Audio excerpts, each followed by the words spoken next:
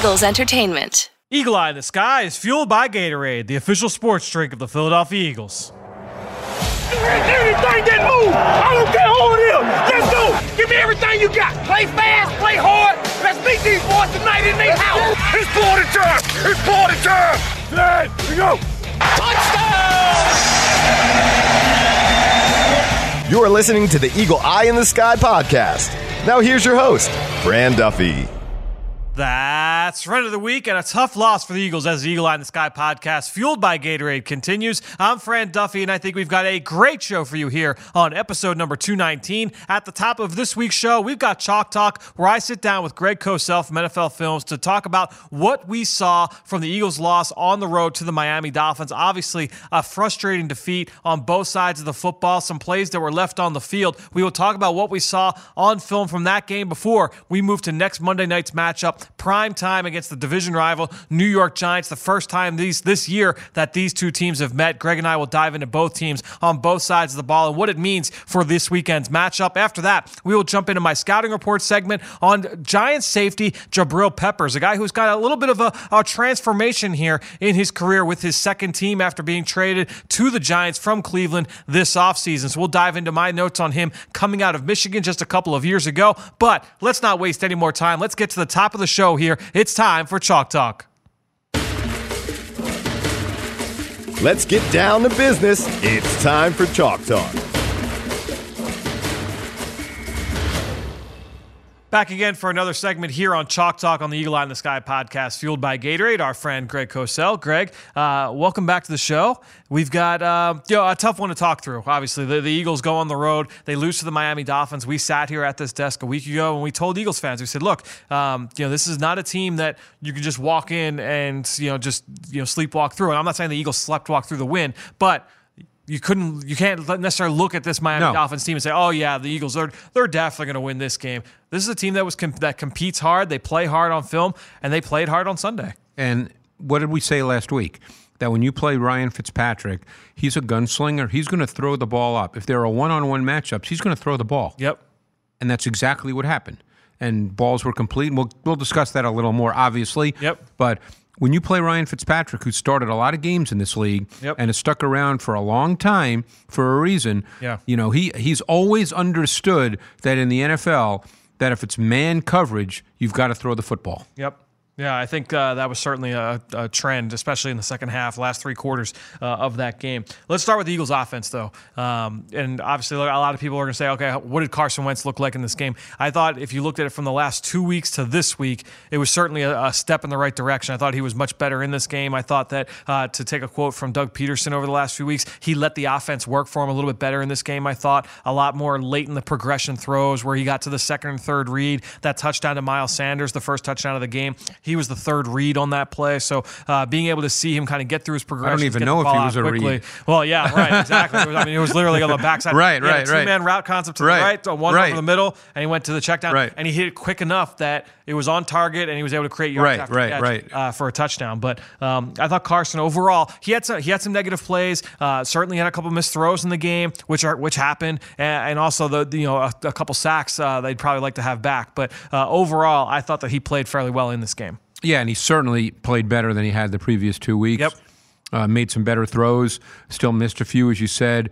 The one thing that I'd like to see now, and again, we're not in his head, I thought there were a couple of throws to be made where he didn't turn it loose. And again, only he could tell you why. It's easy with a clicker when you're going back and forth 5, 6, 10 times, as we do.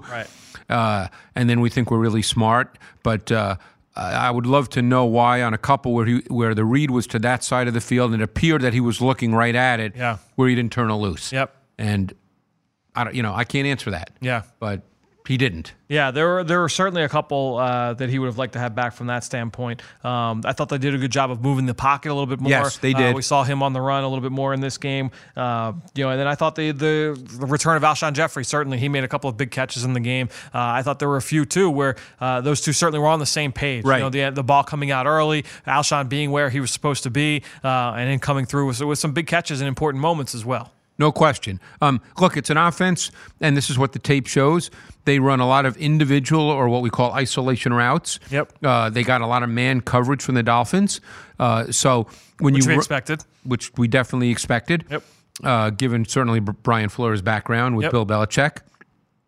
And I think when you run individual isolation routes, you're expecting your receivers to create some separation and win and present an opportunity for the quarterback to deliver the ball. That's what they do. Yeah, no, I think that when you look at Alshon, this was probably one of his better games from an execution standpoint. And I mentioned they were able to move the pocket a little bit more. I thought Miles Sanders ran the ball fairly well in this game. Continue to there are some where you can kind of see he's a little bit hesitant to kind of just really hit the holes at some times. There are still some times where he bounces a little bit quicker, but overall you're seeing him make steps in the right direction from that standpoint, because I don't think that's in his nature, I would say, to be that kind of, we say that, you say this all the time with Jordan Howard, that he's a sustainer, a grinder inside. That's not necessarily Miles Sanders' nature as a runner, but you see, him making strides in that area without question in contact. And I even made that note watching the tape that I thought he had some tough inside runs where there was a hole, or this time a crease or a crack more than a hole, and he saw it and he hit it. Yep.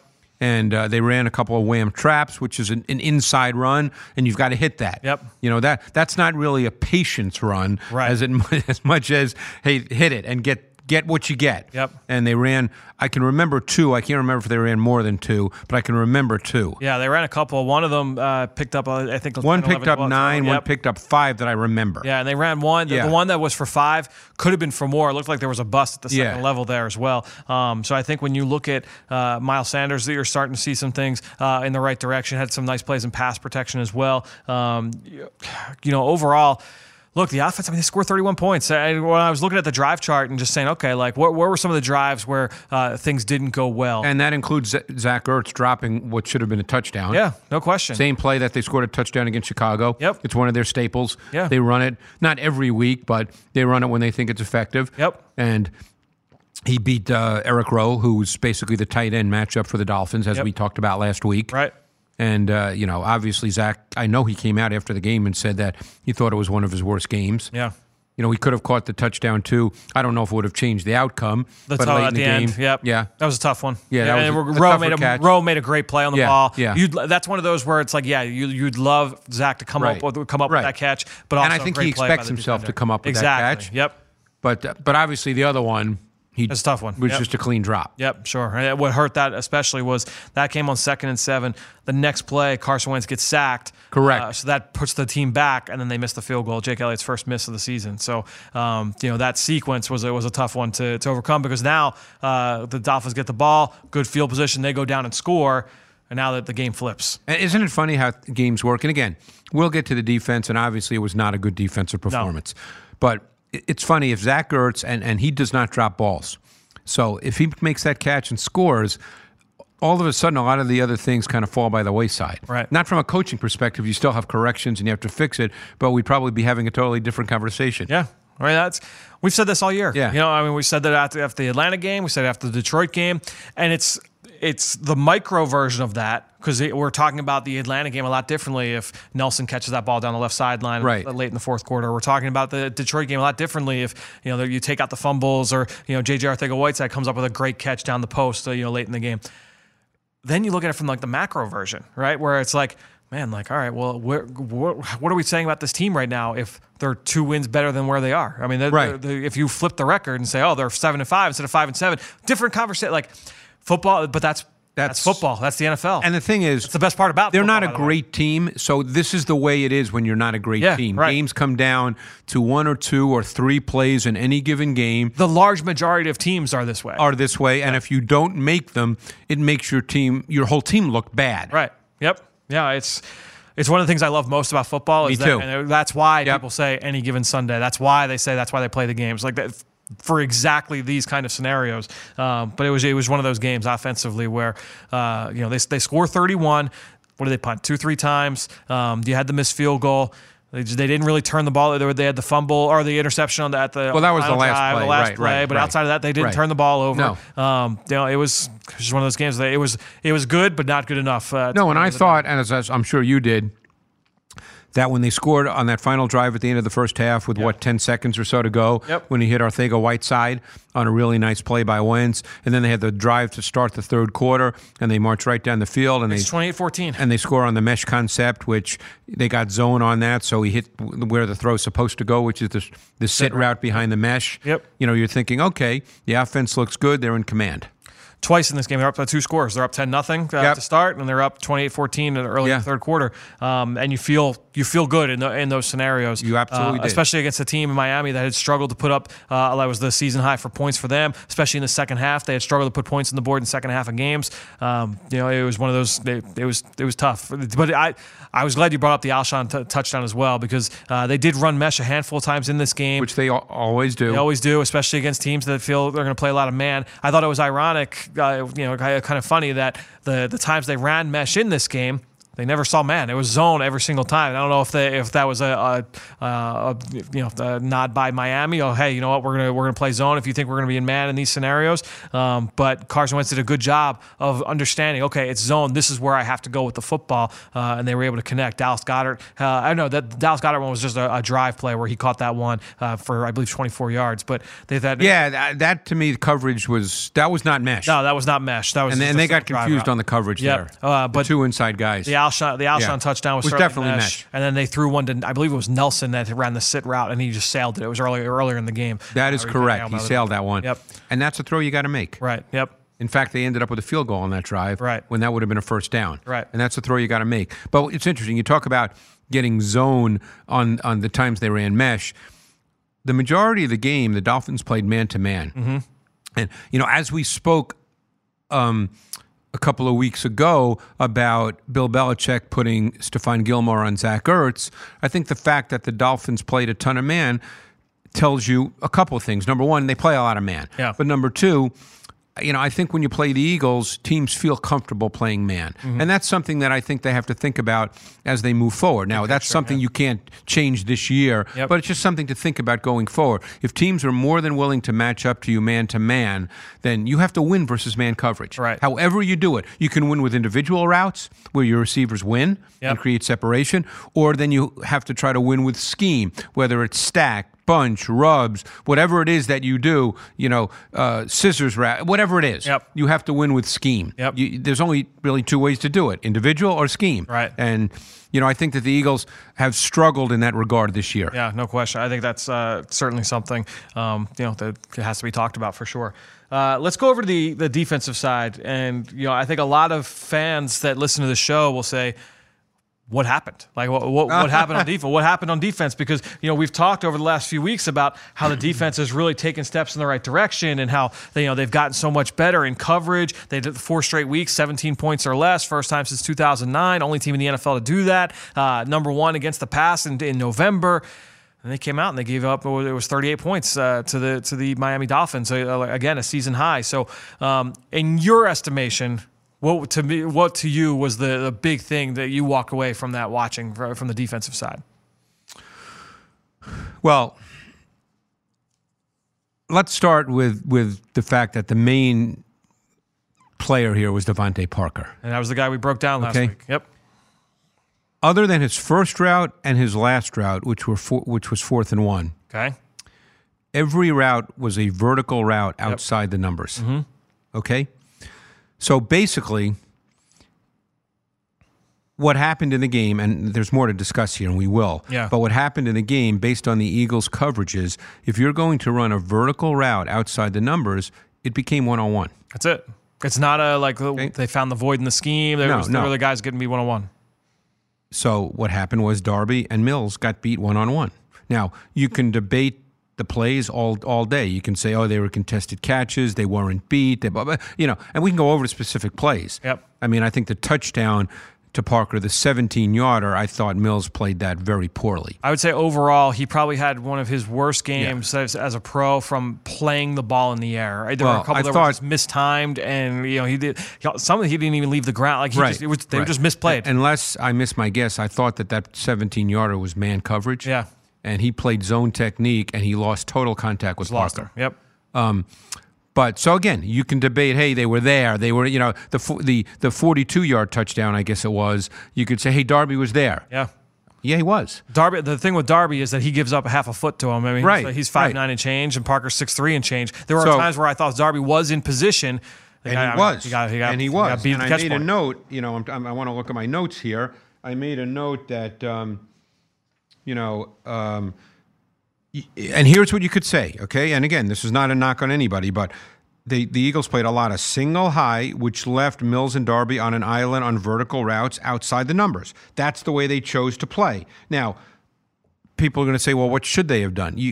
You know, really, there's only two coverages that theoretically you could play to help them, and that's 2-man and cover 2. Yep. They chose not to do that. Now, they did. They final drive. Yeah, they went to it, but they played more split safety. Yes, played more split safety. Yes. But I think the big thing is that's the way the Eagles have. That's how they play. That's the way they play. They're a single high team. I mean, the last 4 weeks when they've been outstanding and they're keeping Tyler Lockett to one catch for 28 yards, whatever the catch was, and all these other receivers, their defense John Brown, have been very, very good. Yeah. They put faith in their corners in this game and the way they chose to play, but you know, based on I think past performance, there was probably no sense that this kind of thing would happen. Right. But as we've said about Ryan Fitzpatrick, when it's one-on-one, he will throw the ball. Yep. I mean, even threw the ball when Gesicki had that 21-yard catch against Jenkins, when there was pressure right as he threw it, and I forget who had the pressure, but but he just laid it out there, and Malcolm had actually pretty good coverage. Yep. And Gesicki made the catch. It was great coverage by Malcolm. Yeah. He raked his hands through the catch point, the whole deal. The kid just came down with the ball. Yeah. So I mean, this was a game where they got beat playing. Whether it was a zone concept or a man concept, Parker beat them big time outside the numbers throughout the course of the game. Yep. And it's a shame because defensively, from a front standpoint, I thought Derek Barnett. Well, he had Cox. one bend and close, and it actually ended up being a completion because Mills and Maddox got confused in their communication and in their man coverage.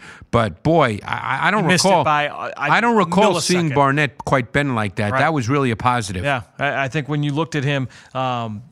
You saw Barnett go speed to power on that 2-point conversion. It was a sack. It's not going to go down in the sack as a stat book because it was a 2-point play. But you saw him go speed to power. You saw him win with his hands. You saw the flexibility. You saw Fletcher Cox win numerous times one-on-one. Flew off the ball in a couple of those and plays. We saw again that tilted front, the overstrong front with Bradham. Yep. There was one of the Parker plays, they did the same thing where Jenkins green dog, but this time he took the wide outside path and he was just a step late, and it was a completion. I can't remember if that was the touchdown or just a big play. I think it was the big play. I don't think off the top of my head. I watched it this morning, so I'm not exactly sure. I think it was the big play, not the touchdown. Yeah, you're probably right. But yeah, I mean the first third down of the game, we saw the tilted front with Bradham up. 43-yard TD. It was the touchdown. It was the 43-yard TD. Yes. Yep. Yeah. So and that was a killer play because that kind of set the table for Miami the rest of the day, where ball's going to come out, Devontae Parker one-on-one.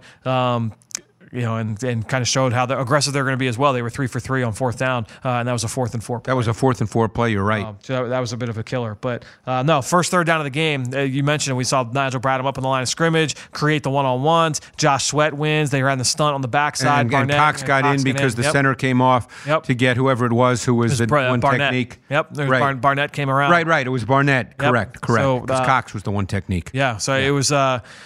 Defense from a front standpoint, I thought those guys played really, really well. Tim Jernigan was really active. I know he had the 2 personal fouls, but and those were. No, I mean there were a couple times where they were real close. Yep. But Fitzpatrick just laid it out there. I mean, look, this game, we knew going in, this game was not going to be about the Dolphins' run game. They can't run the ball. No. That this game was going to be about Fitzpatrick. This is what we spoke about last week. Yeah. This game was going to be about Fitzpatrick throwing the ball to one-on-ones. I think I even said to you, and it didn't start out this way, obviously, but I said you got to be careful with Fitzpatrick. You could be down 14-3 before you know it. Now, the game didn't start out that way, but it ended up playing out that way. They scored 5 touchdowns and 5 straight drives. Correct. Without the kneel down at the end of the first half. Correct. You take that out, and they scored 5 touchdowns and 5 drives. Yeah. I mean, that's tough to and at the end of the day, if you're a coach, you can point out the good, just like we're doing. But at the end of the day, that can't happen with the Miami Dolphins. Right. Yep. No, it's a tough loss. It's a really tough loss. At the end of the day, if you're looking big picture, if you're an optimist and you say, all right, well, what does this mean for the team moving forward? It doesn't change much because of the Cowboys' loss on Thanksgiving. Right. The Eagles it just still doesn't control. give you a ton of confidence. That's the difference. Is and we said this on the post game show on Sunday night. Myself, Mike Reese, Amy Campbell were talking, and he said, "Look, you can't let Miami beat you twice. You go to you have New York next week, Monday night at home. If you come in and if this week's about self pity and like, oh, I can't believe we lost that game. Are we any good? Yada yada yada. That team beats you twice and you lose to the Giants, and now you're done. Now it's not looking good. Right. Unless Dallas keeps losing. No, you're done. So no, to me, it doesn't change what the Eagles still need to be able to win out. That's still that was the picture last night. 48 hours ago. That's the picture right now. But they have to be able to turn this around. It's a 3-game losing streak at this point. They've got to get back off that. But we transition now into this matchup. Let's talk about Eagles Giants, and let's start with the Giants defense. James Bettcher, because I think there's a lot to talk about with the offense that I want to hit you on, but I want to start with this defense and how it matches up with the Eagles offense. It's another team, and correct me if I'm wrong, that will play a good amount of man, another team that will bring pressure from lots of different angles. Tell us about the James Bettcher defense. Yeah, I mean, I think they've struggled a lot this year. Big plays. Way too many big plays. But, theoretically, that's what James Bettcher wants to do. The problem they've had is they really haven't been able to rush the quarterback. Their outside pass rushers have been Golden and Carter for the most part. Right. They've worked the rookie in, and you can pronounce his name. O'Shane Ximenez. There you go, Ximenez. Yep. They've worked him in at times, but mostly it's been Carter and Golden. And Golden can be tough at times. Yep. Carter is still kind of figuring out how to rush the quarterback in the NFL. He's in his second year. They sometimes use him as a joker, move him around, because that's what James Bettcher does. And that's what he was at Georgia, kind of, in terms of how he was used, he was moved around. And it's funny, I remember when Mel Tucker was the defensive coordinator at Georgia before he took the head coaching job at Colorado this past year, I actually got a chance to speak with him at the Maxwell Club dinner the year that Carter came out, Roquan Smith came out, and I had already watched all the Georgia players on tape. Right. And I went up and introduced myself to him, and we just started talking about some of his defenders, and we had a great conversation about Carter, and he said to me that he's a great kid, long, athletic, but they're going to have to teach him how to rush the quarterback in the NFL. Right, yep. And I think that's where he is. Yeah. He's not a true passer. Every once in a while, you see a flash, because people thought maybe he was like Leonard Floyd, but he's not like Leonard Floyd. No, right, yep. But so that's where they struggle a bit. So you have to try to scheme pressure, and then you get caught up in your secondary. And they haven't really used Janoris Jenkins this year as much as a matchup corner. He stayed on one side, right? They've struggled a bit on the other side at the corner position. They've had to mix and match in the slot. They played Grant Haley, the Penn State kid. He got hurt. Then Ballantyne played for a number of games. Haley was back this week, predominantly playing in the slot. They brought in a Bettcher favorite, Deone Buchanan, who now plays a lot in their nickel. Yep. Mayo plays in their base. He was a kid from Carolina who's hung around the league, but Buchanan plays a lot now in their nickel. So and the interesting thing to me is they've made Julian Love a safety. Yeah, they moved him. He was a Notre Dame corner, who I thought was a pretty solid corner prospect. I liked him at corner. They moved him to safety. He's been watching their defense. He's always around the ball. And Peppers is out. I guess I forget his injury, but he was inactive this week. Right. I don't know if he's going to be inactive again. Yeah, I forget it's early in the week, so we're not. I forget what his injury is, so I don't know. Yep. But Love started at safety. He was their safety this week, along with Bethea. Yeah. No, and Bethea is a guy that's played for Bettcher in the past. Yep. And so when you have these guys from a veteran standpoint, and then we haven't talked about that line. They've got that 3-man line going. They trade for Leonard Williams. It's actually, and Leonard Williams has not done very much, right? And doesn't play. I mean, he's a rotation player. Yep. No, he is. They've got some guys who are pretty talented. They've got Hill, they've got Tomlinson, Dalvin Tomlinson, former second-round pick. Yep. And then Dexter Lawrence was the first-round pick this year. Yeah, and he's had his moments. Yep. He's a tough guy to block. Big, powerful kid. Yeah. Really strong on the point of attack in the run game. Yep. But to me, watching them and just kind of getting a sense of their pressure scheme and how they want to try and attack offenses. A lot of slanting, a lot of twisting, a lot of stunts. Because it's like you said, they don't have like that one guy who's going to just beat you one-on-one. And even Golden is mostly a speed to power guy. He's not a bend the edge guy. Correct. So a lot of these guys they try to scheme it, and so it's a lot of post snap movement. Guys that are if they might line up in the A gap here, but they might go backside A gap, and you've got another guy coming. You've got two guys coming from the opposite side. A lot of different stunts and twists with this team from a blitzing standpoint. They'll send guys guys from the second level and third level. We've seen some AAA gap blitzes from them on film. So, it's going to be another homework game from a pressure standpoint for the Eagles offensive line. And again, what I'm struck by is the fact that this team gives up a lot of big plays. Yeah. So now, to me, if you're the Eagles, your game can't be solely predicated on all these quick game throws. You're going to have to try to take some shots. Right. Because the shots are going to present themselves. And I think you have to be prepared for that. Yeah, it's an offense that they're giving up more big plays than anybody in the NFL. If memory serves, I don't have the stat. Yeah, I don't have the number, but they're right there. Yeah, they're right there. And the thing early in the season in particular, and it still happened on occasion, but early in the season it really happened a lot. There were a lot of assignment mistakes, a lot of busts. Yep. No, they've got a young secondary. I mean, when you look at obviously, they've got the veterans. We talked about Janoris Jenkins and Bethea, but Jabril Peppers his first year in the scheme, and he's only a third-year player. Julian Love, a rookie. Corey Ballantyne's a rookie. DeAndre Baker's the starter at left corner. He's a rookie.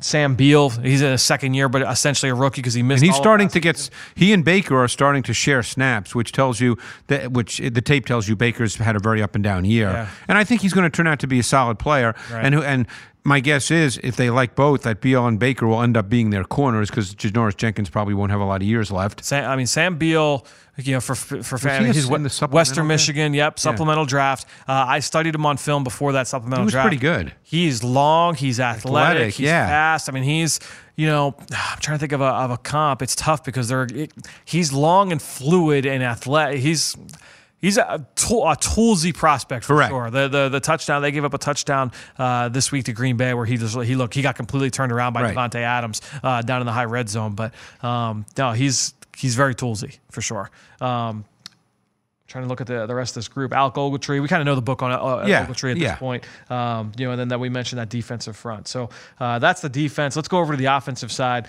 because there are certainly some things to talk through here. I want to get your thoughts on Daniel Jones and what you've seen from him so far in his 8 games as a starter or whatever it's been at this point. I would say there's more positive than negative, but he's up and down. Yeah. And don't forget, they've gone through a season without a lot of weapons. I don't have many weapons at all. No. Especially with Saquon has been in and out of the lineup. Correct. And Ingram's been in and out of the lineup too. Yep. And Shepard was banged up early in the year. Right. Yeah, he faced the concussion issue. The protection's been spotty. Yep. But I think there's been more positive than negative. I think he throws a good ball. I think there's a firmness to him in the pocket. He's willing to stand there and deliver the football. Yep. And to me, that's still a positive in the NFL. So we played the Vikings the week after they played them. And I believe that was his first start. So I remember watching and thinking, I'm watching the Vikings defense, but I want to keep an eye on Daniel Jones. The thing that stood out to me back then was his poise. I thought he was really tough in the pocket, and he was accurate from the pocket. Yes. Even under he's an pressure. Accurate thrower. Yeah. And I think over the course of the season, I would say he showed a lot of traits that lead you to believe he could become a good player. Yeah. Now, those traits come and go for many different reasons. Right. But I think he's shown pocket movement. Yep. I think he's shown awareness of the rush. I think he's shown poise and composure in the pocket. I think he's shown the willingness to make late in the down throws. I think he's shown the willingness to turn it loose. Yep. I think there's a lot of traits that you look at and say, this guy has a chance to be a good player. Yeah. Now, he's mobile, but to me, he's essentially a pocket player. In other words, he can make plays with his legs. Yep. But he's not in the Deshaun Watson mold or that kind of player. Right.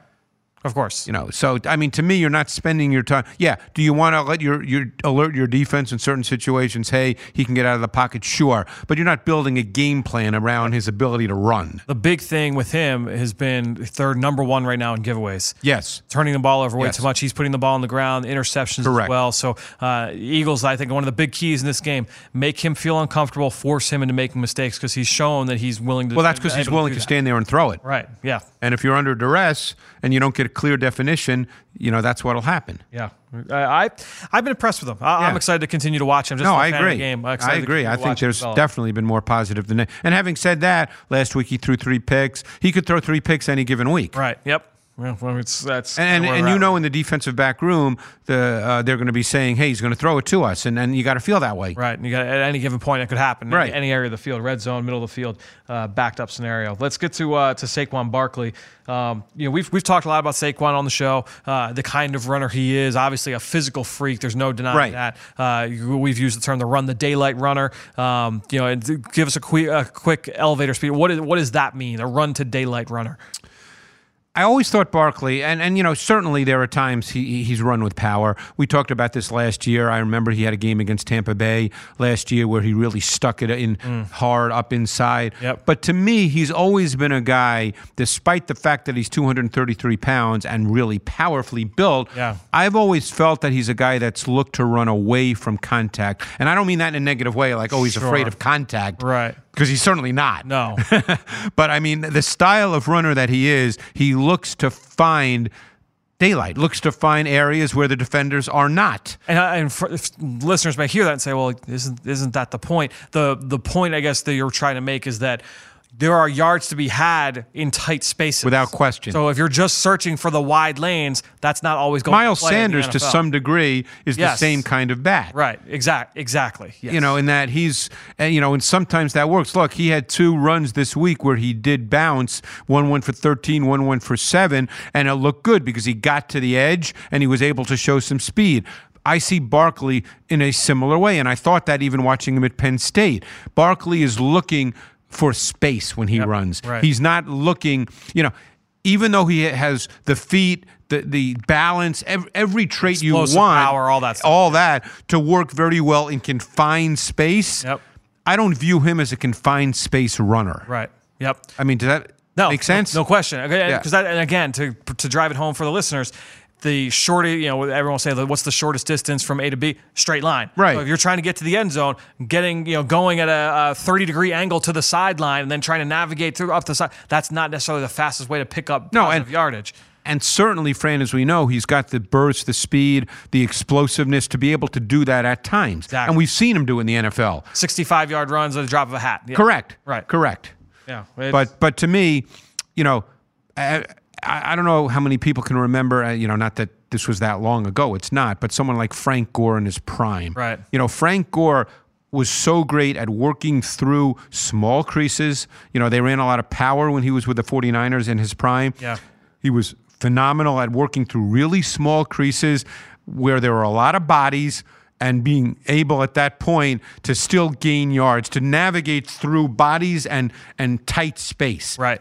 I don't see Barkley as that kind of runner, which doesn't mean he's not a great player. Of course. And by the way, in the run game and in the pass game, as we've seen already in his young career, even versus the Eagles, he can break off 60-yarders in either area, running or catching. He's very, very dynamic in the passing game. Screen game, Texas routes out of the back, right. The wheel routes. Even they can't line him up. Yep. Yeah, exactly. Yeah, so he can be used in all those ways in the passing game. It's just like we spoke about Fitzpatrick.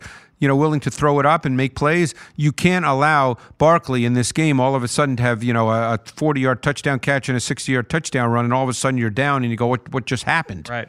No, and he is in a perfect world, he is the focal point of that offense.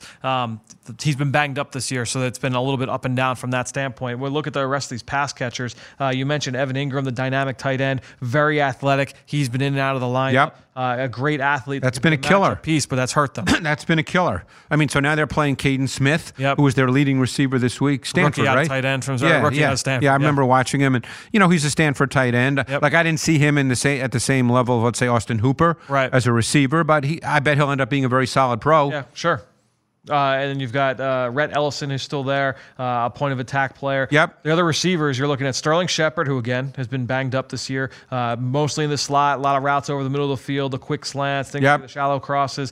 Cody Latimer, veteran, former second-round pick out of Indiana, went to the Denver Broncos, didn't work out there, ends up in New York. He's made some plays down the field. Different. He caught a skinny post this week against Green Bay. He's a guy he's got some speed, he's got some size, so he can make some plays for them down the field. Golden Tate, I would say, has probably been their de facto, top receiver.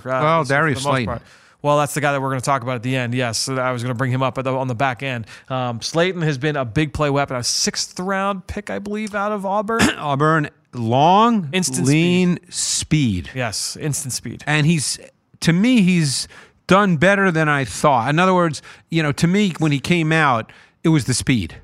I was texting with a scout this morning, and we were talking about Slayton, and I said he's turned into a much better pro quicker than I thought, because without question. That was exactly what I said. It was funny that you said that, because I went back and I just read my notes on it. I said, what did I think of him? Because I watched all of his big plays, and I'm thinking like, man, all right, like you see deep post, you see slant routes where he's getting DBs turned around, you see that instant speed after the catch, you see him in and out of breaks, flying in and out.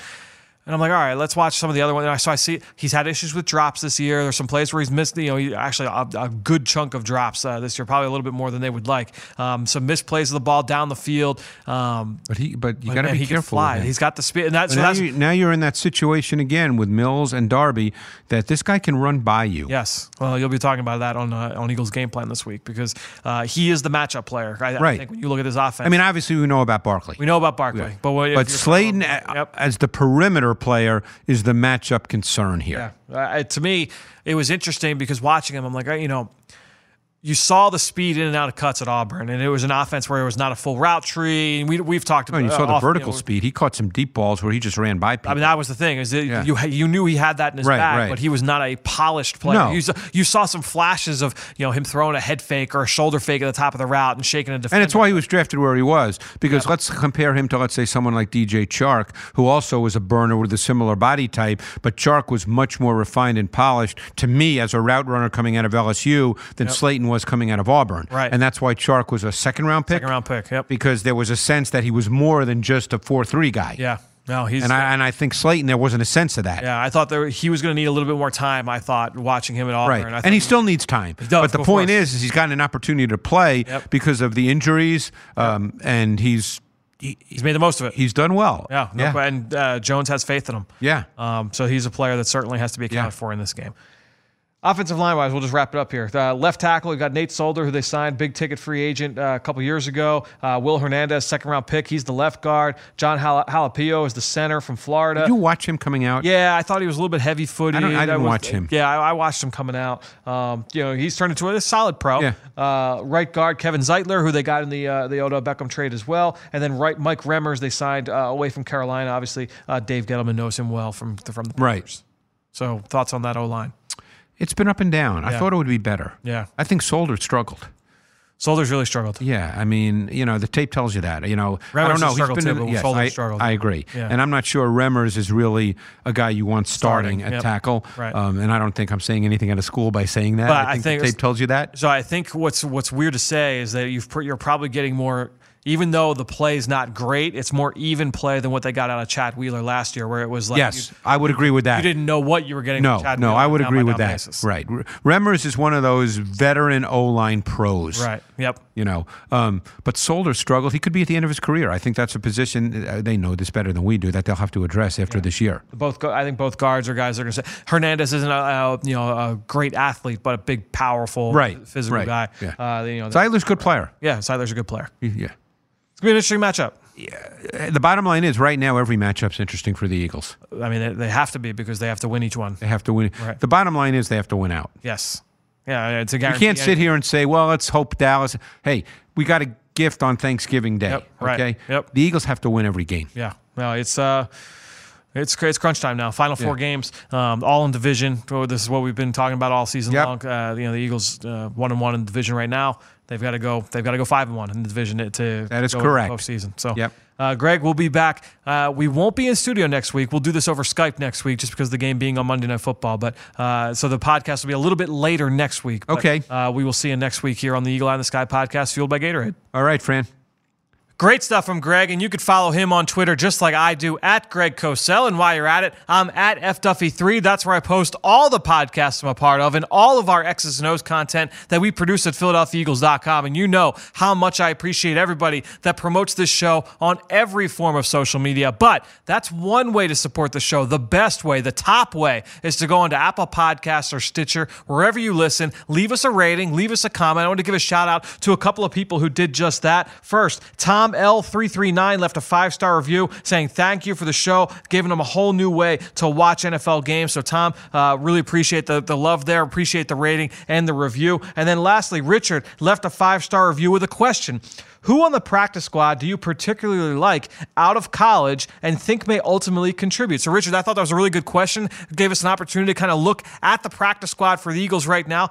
I was actually surprised. I've actually watched a good amount of these guys from when they were in college. So let's just kind of buzz through really quickly. At quarterback, you've got Kyle Lauletta, former mid-round pick, actually, ironically, of the New York Giants out of Richmond in 2018. This was a Downingtown kid, grew up in Exton, PA, so very close by here to South Philadelphia. Accuracy, anticipation through the roof. Really liked those traits with him coming out. I thought he was one of those accurate passers in last year's draft. The arm strength, the physical tools weren't all that great. I know he had some issues with the Giants, and that's ultimately why he got cut after his second camp. But this was a guy I thought had some ability, especially from an accuracy, a timing and rhythm, anticipation. A lot of those things I thought really stood out with him on film. I thought there was a lot to work with there. Running back D'Angelo Henderson, coming out of Coastal Carolina in 2017. I did not study him. Short, ran 4.43 at the combine, but a 1.53 10-yard split, which is a really impressive number for a running back. So that kind of showed off that gear that he's got, that short area burst. But I did not study D'Angelo Henderson at Coastal Carolina. Robert Davis from Georgia State, same draft class at wide receiver. I did study Robert Davis. He went on to become a draft pick of Washington, a late-round pick, was stuck around there, either on the bottom end of the roster or on the practice squad for a couple of years. Now is here on the practice squad. And I was pretty intrigued by this kid coming out of college. I thought he would be a really impressive developmental player, a guy that you can kind of stash away and work on, because he was 6'3". He ran 4.4 flat at the combine. That speed showed up on film. Big-bodied kid who can run, but you just needed to see a lot more in terms of beating press coverage, cleaning things up as a route runner. There was a lot to work with there from a tool standpoint, but a lot of refinement was needed. So I haven't studied Davis, obviously, since he's been here, but a player that in college I thought had a lot of intrigue. Marcus Green, he's a rookie. He just came out in this most recent draft class out of Louisiana Monroe. I didn't study him last year, but very dynamic wide receiver return specialist. Was one of the finalists for the Paul Hornung Award as one of the most versatile players in college football a year ago. So certainly it's something on his resume to keep an eye on. I did watch, though, a couple of years ago, Pitt tight end Scott Orndorff, who's now on the practice squad. Size, speed guy, 6'5". He ran pretty well. The game that really stands out to me, Pitt went on the road. I'm pretty sure it was on the road, and they either upset Clemson or they came really, really close. I'm pretty sure they upset them, and all I remember was Scott Orndorff catching multiple shovel passes, going right through the teeth of the Clemson defense and showing off those wheels, that extra gear that he had. I thought he was a pretty well-rounded player at Pitt, just a guy that needed to kind of put some things together, get a little bit better as a route runner. I remember he had some drops issues as well, but his size, speed profile I thought was really intriguing. So I remember that from watching him at Pitt. Sua Opeta was here all summer during training camp. I did watch him as well out of Weber State last year. Really athletic kid, just needed to get stronger and more powerful. That was something I noted. I thought he would need a little bit more time to develop. Eagles obviously giving him that opportunity to develop here. Keegan Render out of Iowa last year. I did not study him during his college career with the Hawkeyes. Bruce Hector is down on the practice squad. We know Bruce Hector at this point. He played most of the year last year on the Eagles active roster out of USF. As a rookie, active player, stout, had the ability to rush the passer as well, but I liked him more against the run. We kind of know what Bruce Hector brings if you've been watching the Eagles now over the last couple of years. And then lastly, Chris Johnson was just added to the practice squad last week when the team promoted Josh Perkins.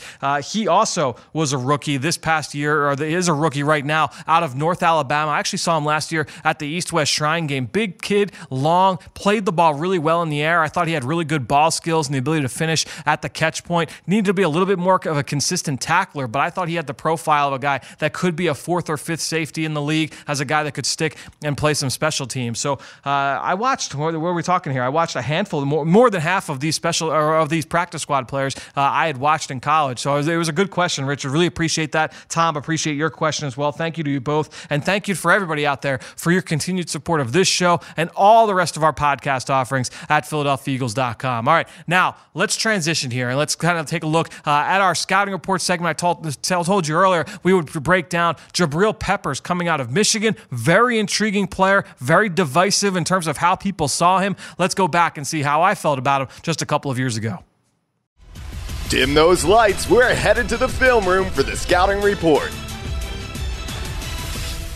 All right, so like I said, Jabril Peppers, a very divisive player. You know, I just said just a second ago. This was a guy that, you know, I remember being at the Combine that year, 2017, and sitting down with Greg at the Combine and having that discussion, saying, what do you do with a player like a Jabril Peppers? We had seen guys like Miles Jack, who's, the hybrid linebacker, safety, slot corner. What is he? How is he going to play in the NFL? He can do all these different things. He can play offense. Where's his best position? And we see those every year. This year in this draft, we've talked about Isaiah Simmons over on the Journey to the Draft podcast presented by AAA. We've talked about him a lot this season already over there with Ben Fennell, one of the best players for Clemson. So keep an eye on him coming down the pipe here in the college football playoff. I think he's kind of built a similar way here to Jabril Peppers. So let's just kind of go into my notes and we'll talk a little bit big picture on the back end. Peppers was a 2-year starter, and I'm just going to go through the different roles that he played for Don Brown in that defense. He played as a strong side linebacker in their 4-3 scheme there his final season, lined up typically over the tight end, whether he was stacked or often in the slot. In subgroups, he lined up at strong safety, so deep off the ball to the field. At times, he would play as a single high player. In 2015, he was listed at safety, but was basically a slot corner there for DJ Durkin. He was the defensive coordinator there. He started as an outside corner. He also played quarterback. He played running back. He played wide receiver. He returned kicks. He returned punts. So this guy was a dynamic player, played all 3 phases of the game for the Michigan Wolverines over his 3-year career. Average size for a safety, he was about 5'11", just over 210 pounds, but he was well built. He had shorter arms, but outside of that, this kid looked the part of an NFL safety. First team All-American in 2016, Heisman Trophy finalist his final year on campus, came out of high school.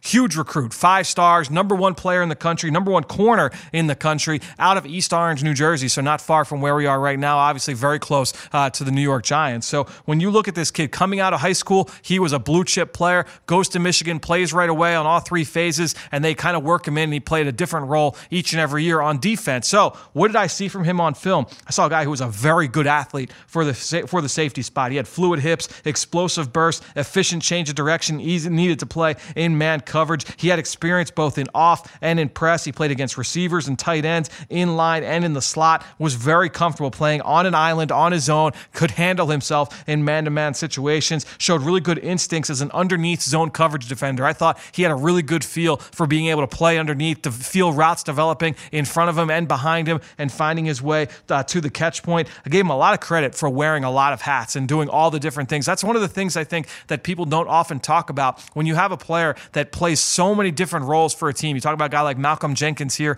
in Philadelphia. You have to be a very smart player. You have to know the defense in and out to be able to say, okay, on this play, I'm going to line up in this role. On the next down, I'm going to line up on the complete opposite end of the field doing something completely different. And on the next down, I might be doing something completely different from that. So in order to do that, you've got to have a really good understanding of the entire defensive scheme and know who's playing where, who's got what responsibility on every single coverage call, every single pressure call, all the run fits. You've got to have a good understanding of all of that. So you have to give a lot of credit to Jabril Peppers for that coming out of Michigan. Projected well, I thought, near the line of scrimmage in the run game, was really aggressive, taking on blocks, was able to defeat blocks from receivers and tight ends, was able to win with quickness, did use his hands at times to defeat receivers on the edge, and he was a very effective blitzer from all areas of the field, good motor, would try and make plays in pursuit. So a high-effort player, very competitive, everything you liked, playing close to the line of scrimmage. The questions I had was, he didn't have a lot of reps playing deep, so how is he going to be as a deep field player? If you saw him playing as a 2-high or a 1-high player, that was going to be a question mark for me. It was not that he couldn't do it, it was just going to be a little bit of a projection because that's not what he was really asked to do during his career at Michigan. He had limited reps everywhere during his career with the Wolverines, so everything you asked him to do, if you were going to just ask him to play one role, well, he hadn't done that over an expansive period of time, so it was going to be a little bit of a projection. It's obviously a very athletic player, but were you going to match him up one-on-one against the top slot receivers in the NFL? Was he going to run vertically with a Deshaun Jackson or an Emmanuel Sanders and some of the best deep threats in the league? Was he going to be able to do that? I didn't see that. So that was a guy that, okay, you see him as a slot corner. He did that in college. He's not going to be that on an every down basis in the NFL. So that was going to be the question. An impact tackler, a guy that didn't necessarily wrap up, but would come in and be very physical. I thought he needed to work on things from a tackling technique standpoint. But I wrote down at the end of the day, this was a guy that was a jack of all trades, master of none. I gave him a lot of credit for handling all the roles he did in college, but how does he project to the NFL? He thought he was an Earl Thomas type. I thought he was more of a guy that could be closer to the line of scrimmage. He looked comfortable in that role, more so in the slot or in the box as opposed to being a deep player. I thought he could be a high-end starting strong safety. Would not shock me if some saw him as a linebacker down the road. Now, what do we see here a couple years later, right? A couple of his first 2 years in Cleveland, he was played as a deep player and was mostly ineffective, and that's why Cleveland felt that they could part with him. Even though he still had upside, they still dealt him in that trade for Odell Beckham Jr. with the New York Giants, and the Giants get him. How is he being used? Mostly near the line of scrimmage, and that's where he's made most of his plays. You see him in the slot, you see him matched up on tight ends, you see him in the box, you see him as a blitzer, playing underneath zone coverage. He's made a number of big plays so far this year. One of my questions I had with him was ball skills. You do see him being able to impact the catch point. He's had a number of forced fumbles this year in all areas of the field, so a lot of really good things from Jabril Peppers on film. And I think ultimately, when you talk about defensive players, because offensively, it's where everyone talks about positionless football, and you can put a guy, if he's a running back, but you can line him up out wide, you can put him in the slot, you can do all these different things.